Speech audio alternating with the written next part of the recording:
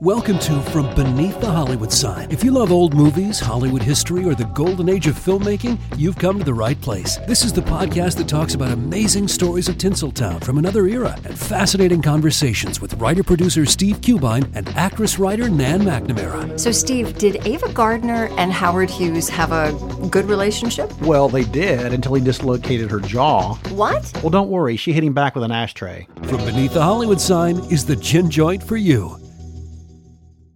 What's something you learned in history class that you feel like wasn't the whole truth?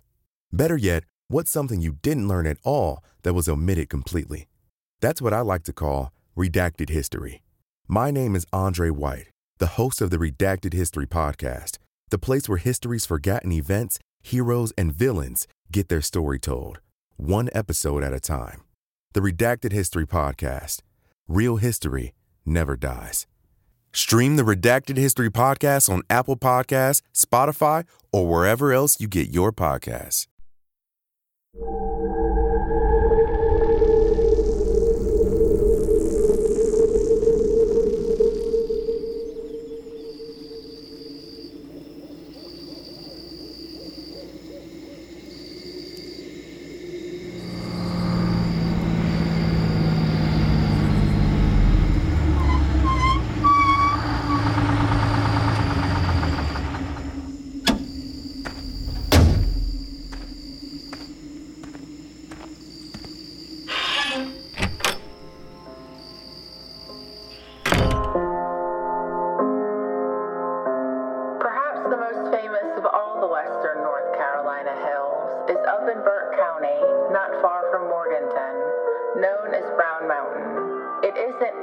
Much of a mountain, as mountains go, but its fame lies in certain mysterious lights that have long hovered over it during the night. From The Devil's Tramping Ground and Other North Carolina Mystery Stories by John Harton.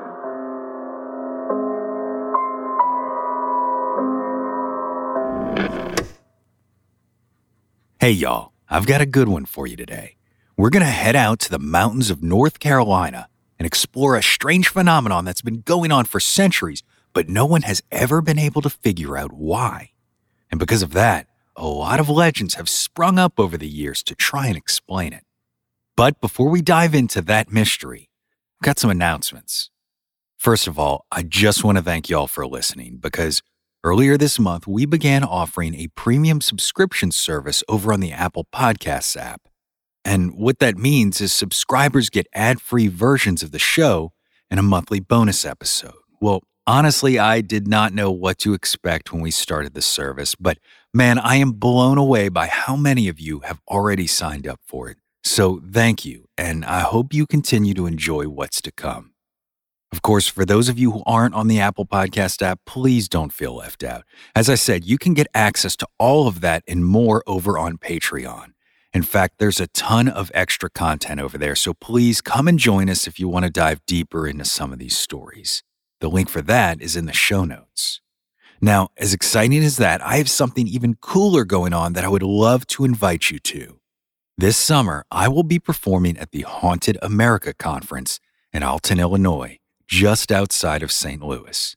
That's right, telling ghost stories. Well, the convention itself is awesome alone. It's my favorite of the year. There are a bunch of speakers talking about ghosts, hauntings, the paranormal, spiritualism, all sorts of stuff, as well as a vendor room with a ton of different authors and oddities type folks, podcasts even. Then to top it all off, there are after-hour events like haunted tours and ghost hunts, and of course, us. Well, the convention itself is going to be held on June 23rd through 24th, but I'm going to be slinging stories the night before to kick it all off at the Mineral Springs Hotel on June 22nd. So if you're interested in coming out to the convention, head over to ghostconference.net and come see me. We are going to have an absolute blast. So with that, today's story.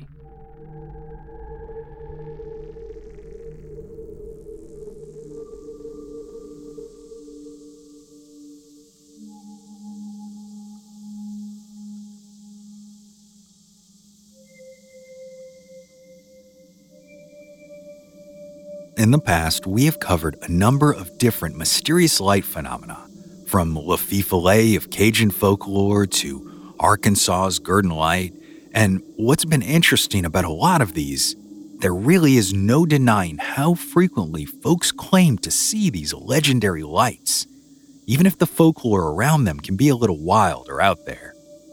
In fact, I believe that in some cases the stories about these will-o'-the-wisp type occurrences might even be making an otherwise natural thing seem paranormal and unbelievable.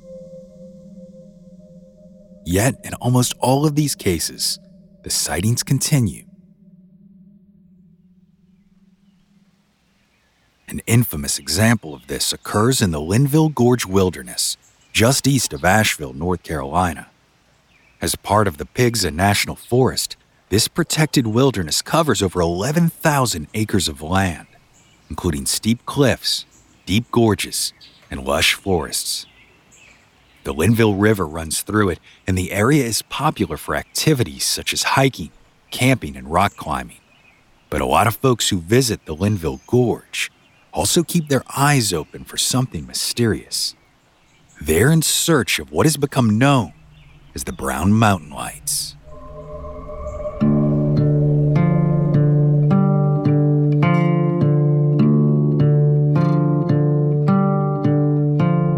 For well over a century, there have been hundreds of eyewitness accounts and even photographs of this infamous occurrence of lights that seemingly dance above the Brown Mountain Ridge without any explanation. But where science has failed to give reason for the phenomenon, legend has taken hold, offering explanations from the ghostly and paranormal to the out-of-this-world and even extraterrestrial.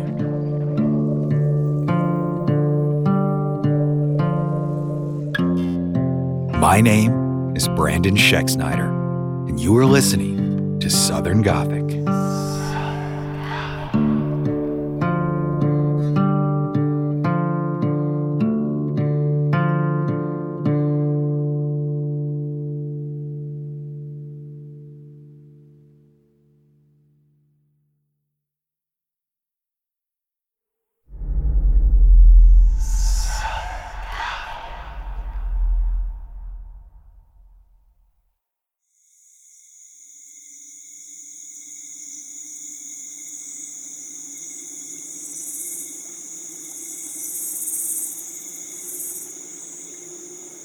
Deep in the heart of the Linville Gorge Wilderness lies a mystery that has confounded and eluded scientists, government researchers, and even locals for generations. Along the low-lying ridge of Brown Mountain, strange lights have been spotted hovering in mid-air. And for over a century, countless witnesses have reported seeing these strange orbs of light appearing there. Some say they've seen lights that are so pale they appear white, while others claim to have seen yellow or orange lights, or even those of a red and blue hue. But no matter the color, they're most frequently described as being circular in shape, sometimes flickering like flames. And while most often they appear in numbers, some folks have seen it as a simple, single manifestation hovering in the air, rising from the ground, before disappearing into the night sky. The true nature of the Brown Mountain Lights remains a mystery, though there are many theories and legends attempting to explain them.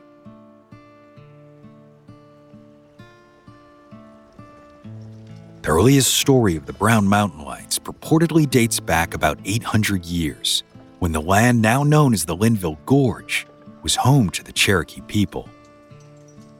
Legend says that sometime around the year 1200 CE, a fierce battle took place between the Cherokee and the Catawba peoples on Brown Mountain. Many brave men lost their lives in the conflict, and when they failed to come home, the Cherokee women went searching for their beloved.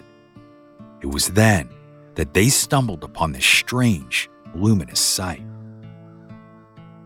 It is said that from that day forward, the Brown Mountain Lights have danced in the night sky, as if marking the location where so much blood had been shed, purportedly manifestations of the slain warriors, either locked in an eternal battle or searching for their way back home.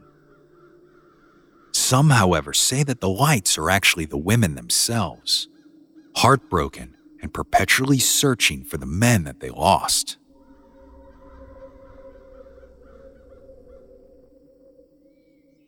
Another tale that has been passed down through the ages is that of a young girl who lived on Brown Mountain with her father.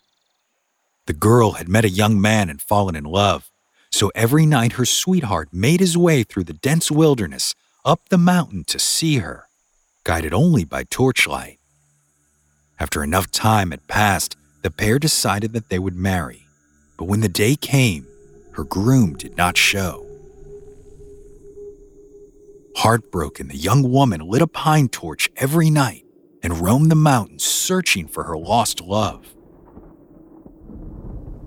Decades passed, and she eventually grew old and died. But on stormy nights, it is said that her torch can still be seen flickering through the forest in search of her missing groom. Of course, the details of this story, like who this woman was or when it happened, is unknown. But the recurring theme of the Brown Mountain Lights as lost spirits certainly does not end there.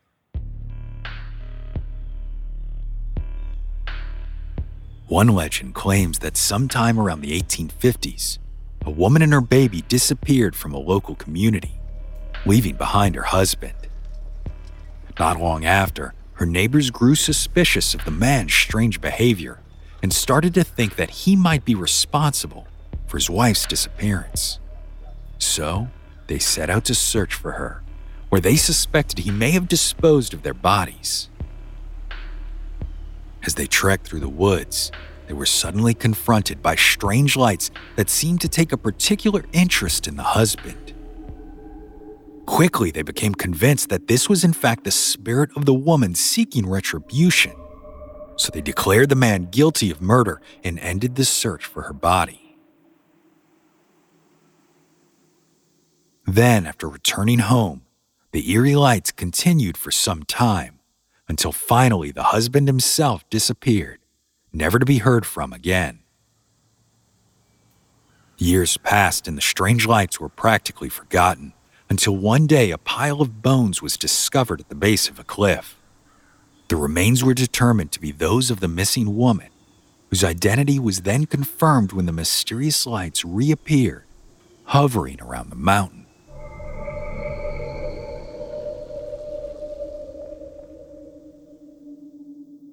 What is perhaps the most widely known story of the phenomenon came to prominence in the 1950s by way of a song written by Scott Wiseman and recorded with his wife, Myrtle Eleanor Cooper, under the name Lulu Bell and Scotty.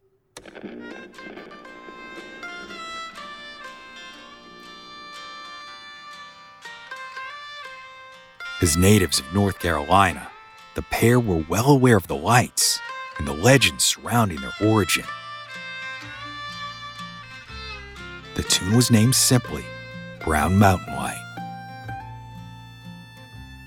The lyrics tell the story of a, quote, Southern planter who went on a hunting trip through the wilderness of Brown Mountain, but lost his way and never returned home. In an effort to find the missing man, his, quote, faithful old slave took a lantern and searched every night until dawn, but the hunter was never found. According to the song, it is this enslaved man whose spirit still wanders on, and the old lantern still casts its light.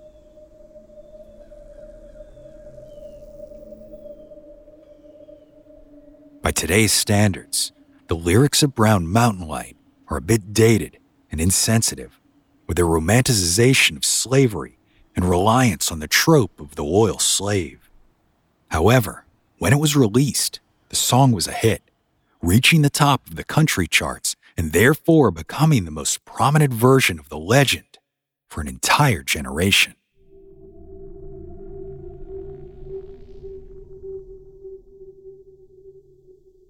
Of course, with all of these variations in the Brown Mountain Light's origin story, it's no wonder why their appearance has fascinated folks for years.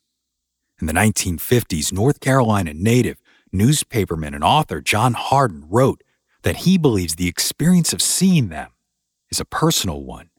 Quote, "The superstitious see in them manifestations of the supernatural. Students of the earth and its formation have tried to explain the mystery through deposits of mineral ore. Boyish pranks have been considered, although it would have been a pretty long, drawn-out prank." So what then could the mysterious Brown Mountain Lights be, if not a supernatural manifestation?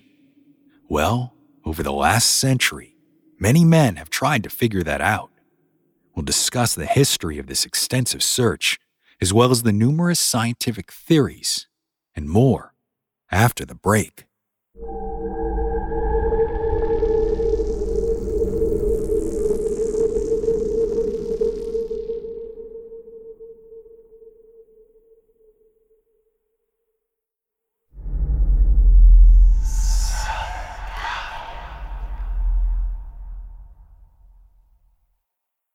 For more than a century, the mysterious Brown Mountain Lights have captured the attention of researchers, locals, and enthusiasts alike. Yet despite numerous attempts to uncover the truth, every theory proposed so far has fallen short of providing a satisfactory explanation for this enigmatic phenomenon. Of the many theories, one is that the lights are the same as the well-known will-o'-the-wisp, a common explanation for occurrences of this nature. The suggestion is that the lights are a result of the spontaneous ignition of swamp gases. But the problem is, Brown Mountain is not located in the type of swampy region that's required for this phenomenon. Another theory is that the lights are similar to St. Elmo's fire, suggesting that they are similar to this form of electrical discharge, which often appears at sea during thunderstorms.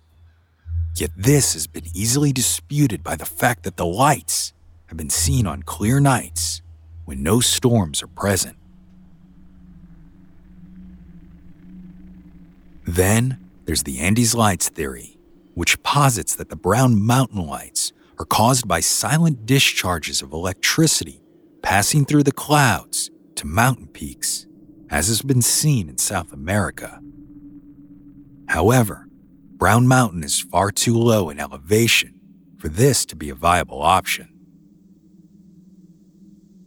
Other suggestions include the idea that they are similar to a desert mirage, the result of air currents of varying temperatures and densities reflecting light, or possibly even that they are earthquake lights, or earth lights, which are luminous balls of plasma that shoot up from fault lines. And what do you know? Brown Mountain does sit atop the Grandfather Mountain Fault, adding credibility to this theory. But still, to this day, no one knows for sure. On the other hand, not all theories are centered in naturally occurring phenomenon. Some are just simple, no-frills explanation, with the most persistent being that they are nothing more than the light from railroad locomotives and automobiles. In 1913, D.B. Sterrett, a geologist with the United States Geological Survey, concluded exactly this. He claimed that the Brown Mountain Lights were merely headlights from the westbound Southern Railway locomotives, noting that many of these sightings coincided with the train's schedule. Nevertheless, the evidence was dismissed by many.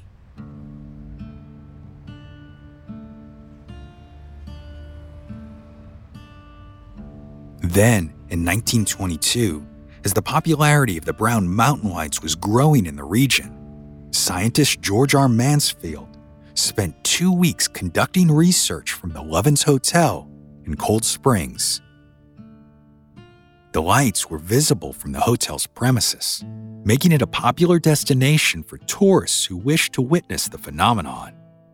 So after consulting with local residents on the optimal viewing location, Mansfield set up an Alidade telescope and compass at the hotel and various other spots around the area. These tools enabled the scientists to effectively measure the Brown Mountain Lights for the first time, determining their frequency distance, probable location, and other relevant factors, allowing him to make a scientifically informed evaluation of their nature. Without a doubt, Mansfield saw what he was looking for, and along with members of the Loven family, he observed it on a number of occasions. The brightness of the lights varied over time, although one seemingly solitary light revealed itself to be not alone through the lens of the telescope. Another light, which Joseph Loven referred to as the true Brown Mountain Light, seemed to move and fluctuate in brightness, but upon closer examination, it was determined to be stationary. Yet another series of lights that appeared to move were plotted on a map that showed they followed the path of the Southern Railway and coincided with train schedules. These variations caused one member of the Loven family to express doubt that any of what they had witnessed were of genuine Brown Mountain origin, while another deemed the phenomenon to be of an average magnitude. As for George R. Mansfield, he concluded that the lights were, quote, clearly not of unusual nature or origin, further specifying that the sightings consisted of about 47% automobile headlights, 33% locomotive headlights, and 10% each of stationary lights and brush fires. Of course, not unsurprisingly, the local community was not satisfied with Mansfield's results. Most were quick to point out that the lights could not be related to cars or trains because in 1916 a flood washed the roads and railroad tracks on the mountain, and the lights were still seen.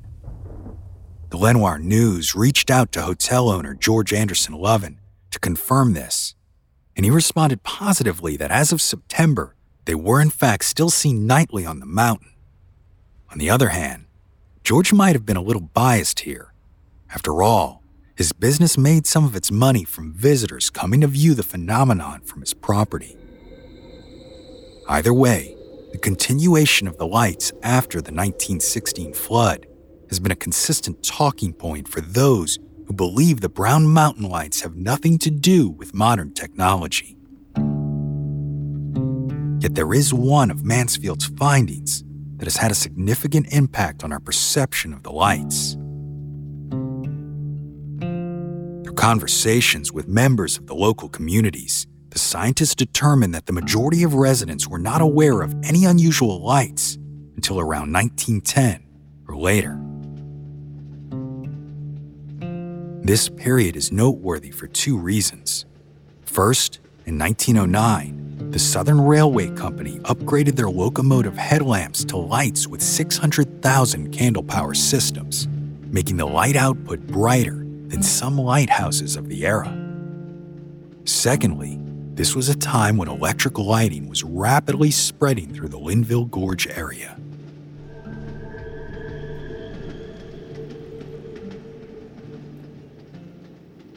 The first known published reference to the phenomenon predated Mansfield's study, though.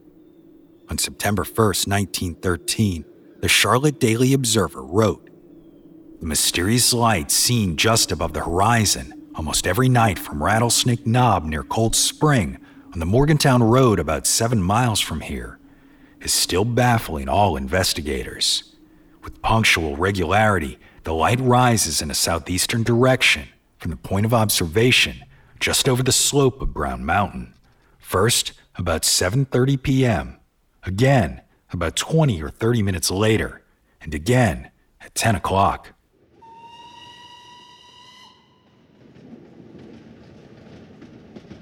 The punctual regularity of these lights tracked well with the known train schedules. But not every description of the lights in the early 1900s were quite as specific with times. Most descriptions typically identified them as, quote, unknown distant lights visible to the east over the top of Brown Mountain when viewed from observation sites in the higher mountains to the west and northwest.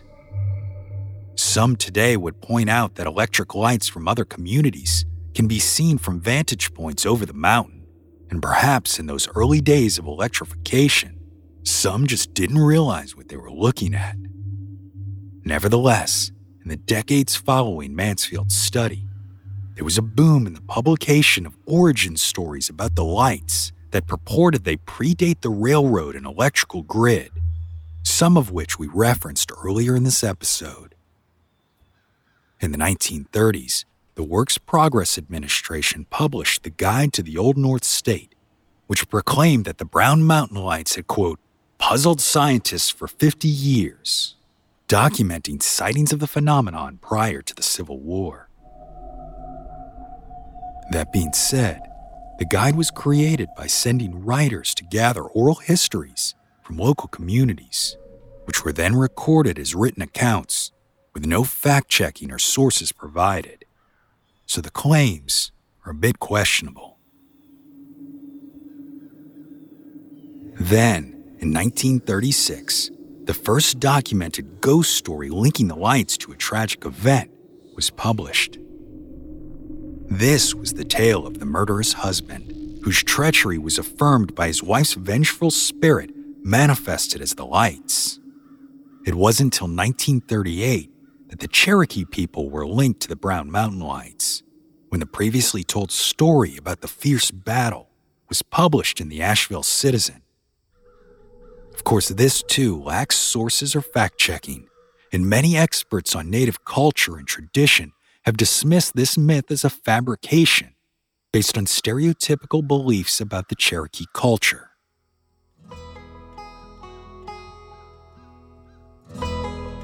As for the story told in Scott Wiseman's song, Brown Mountain Light, well, it was said to have originated from what he had heard firsthand growing up in the region. He later recounted the tale of his great-uncle, Josiah Fate Wiseman, who allegedly had an encounter with the mysterious lights in 1854. According to the songwriter, while on a camping trip with his father as a boy, Fate saw a flash of light in the distance that reappeared in the same location each and every night. Although, while the story was said to have occurred around 1850, it was never published until 1971. And even then, this telling is of the remembrances of what was told to Scott Wiseman as a young teen from his roughly 80-year-old family member about events that occurred 60 to 70 years prior.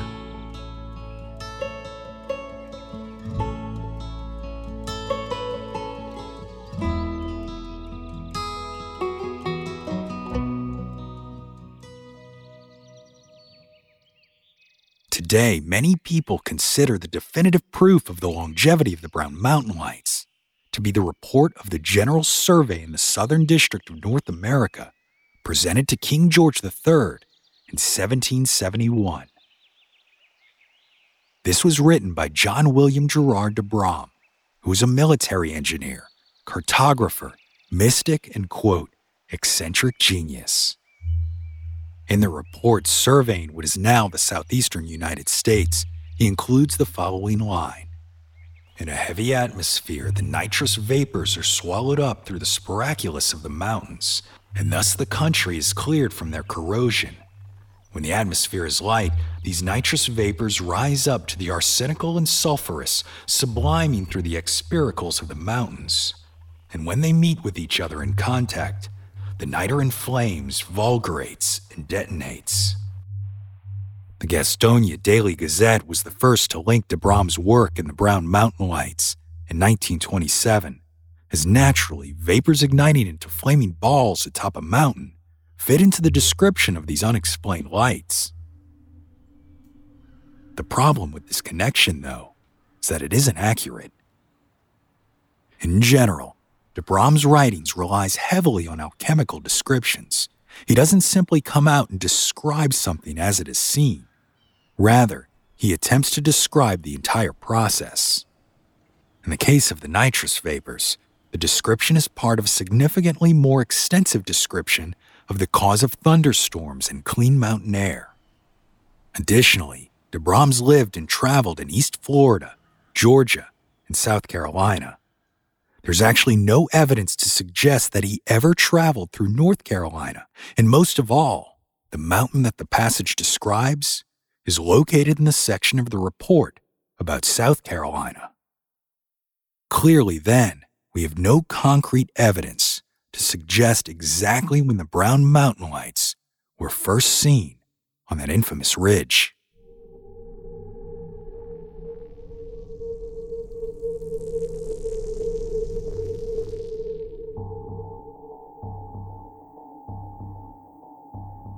Of course, there is one final explanation as to the origin of this infamous light phenomenon.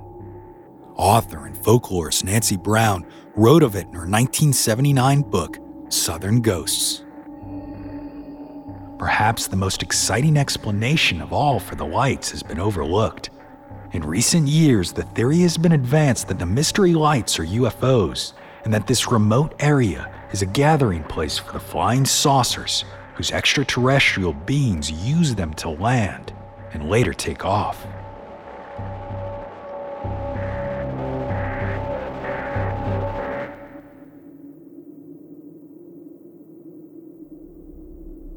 This particular explanation is quite popular today.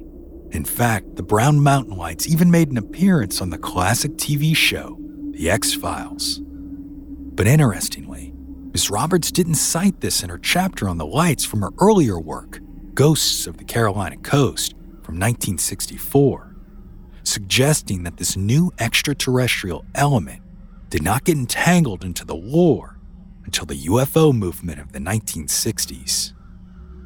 One pulp magazine, The Argosy, actually included an article encouraging people to go see the UFOs at Brown Mountain. And even more telling is that reports of these lights began to feature similar themes to those of Close Encounters, with glowing spheres that floated in the air. This is a particularly interesting development because early stories of the light focused more on reports from a distance.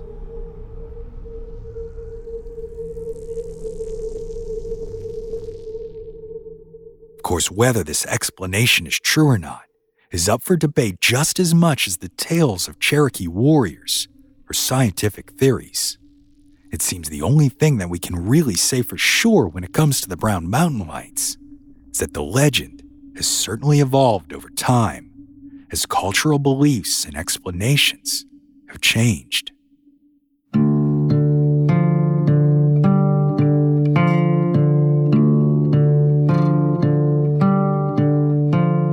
While the origin of the Brown Mountain Lights remains a mystery, the sightings continue. And to this day, folks still come from all over to see them in person, almost a century after Lovin's Hotel became a destination for those intrigued by it. In fact, if anyone is interested in experiencing the Brown Mountain Lights for themselves, locals say they are most likely to be seen in October and November on clear, dry nights from one of the many scenic overlooks in Pigsa National Forest. My name is Brandon Schexnayder, and you've been listening to Southern Gothic.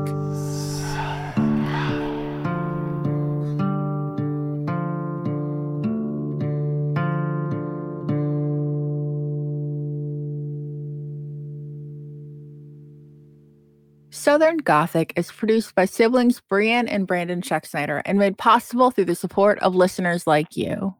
If you're interested in receiving ad-free episodes and additional content, be sure to join us over on Patreon or become a premium subscriber on Apple Podcasts. Of course, if you're already a supporter or just looking for a free way to help Southern Gothic grow, please consider leaving us a 5-star review on your favorite podcast app or sharing an episode on social media to help lure some other folks into the swamp. We'd greatly appreciate it. Southern Gothic is also a member of Airwave, a curated podcast network featuring some of the leading storytellers in audio entertainment, including other chart-topping podcasts like Ben Franklin's World and Redacted History with Andre White. Lucky Little Shacks. Hello, my name is Matt, host of the Pirate History Podcast. Pirates rank among the most mythologized and romanticized of all historical figures. It can become easy to forget that pirates were real people that had real-world concerns. If you like tales of high seas adventure, daring do, and also want to learn more about who Blackbeard supported to be king, you can learn more about all of that at the Pirate History Podcast. Have you ever wondered who the Mary was from Bloody Mary? If the Loch Ness Monster was real, or if Ouija boards actually worked? On each episode of the family-friendly Unspookable, we look at the histories and mysteries behind your favorite scary stories, myths, and urban legends to get the real stories behind the scares. Want to solve your next mystery? Find and follow Unspookable now wherever you get your podcasts.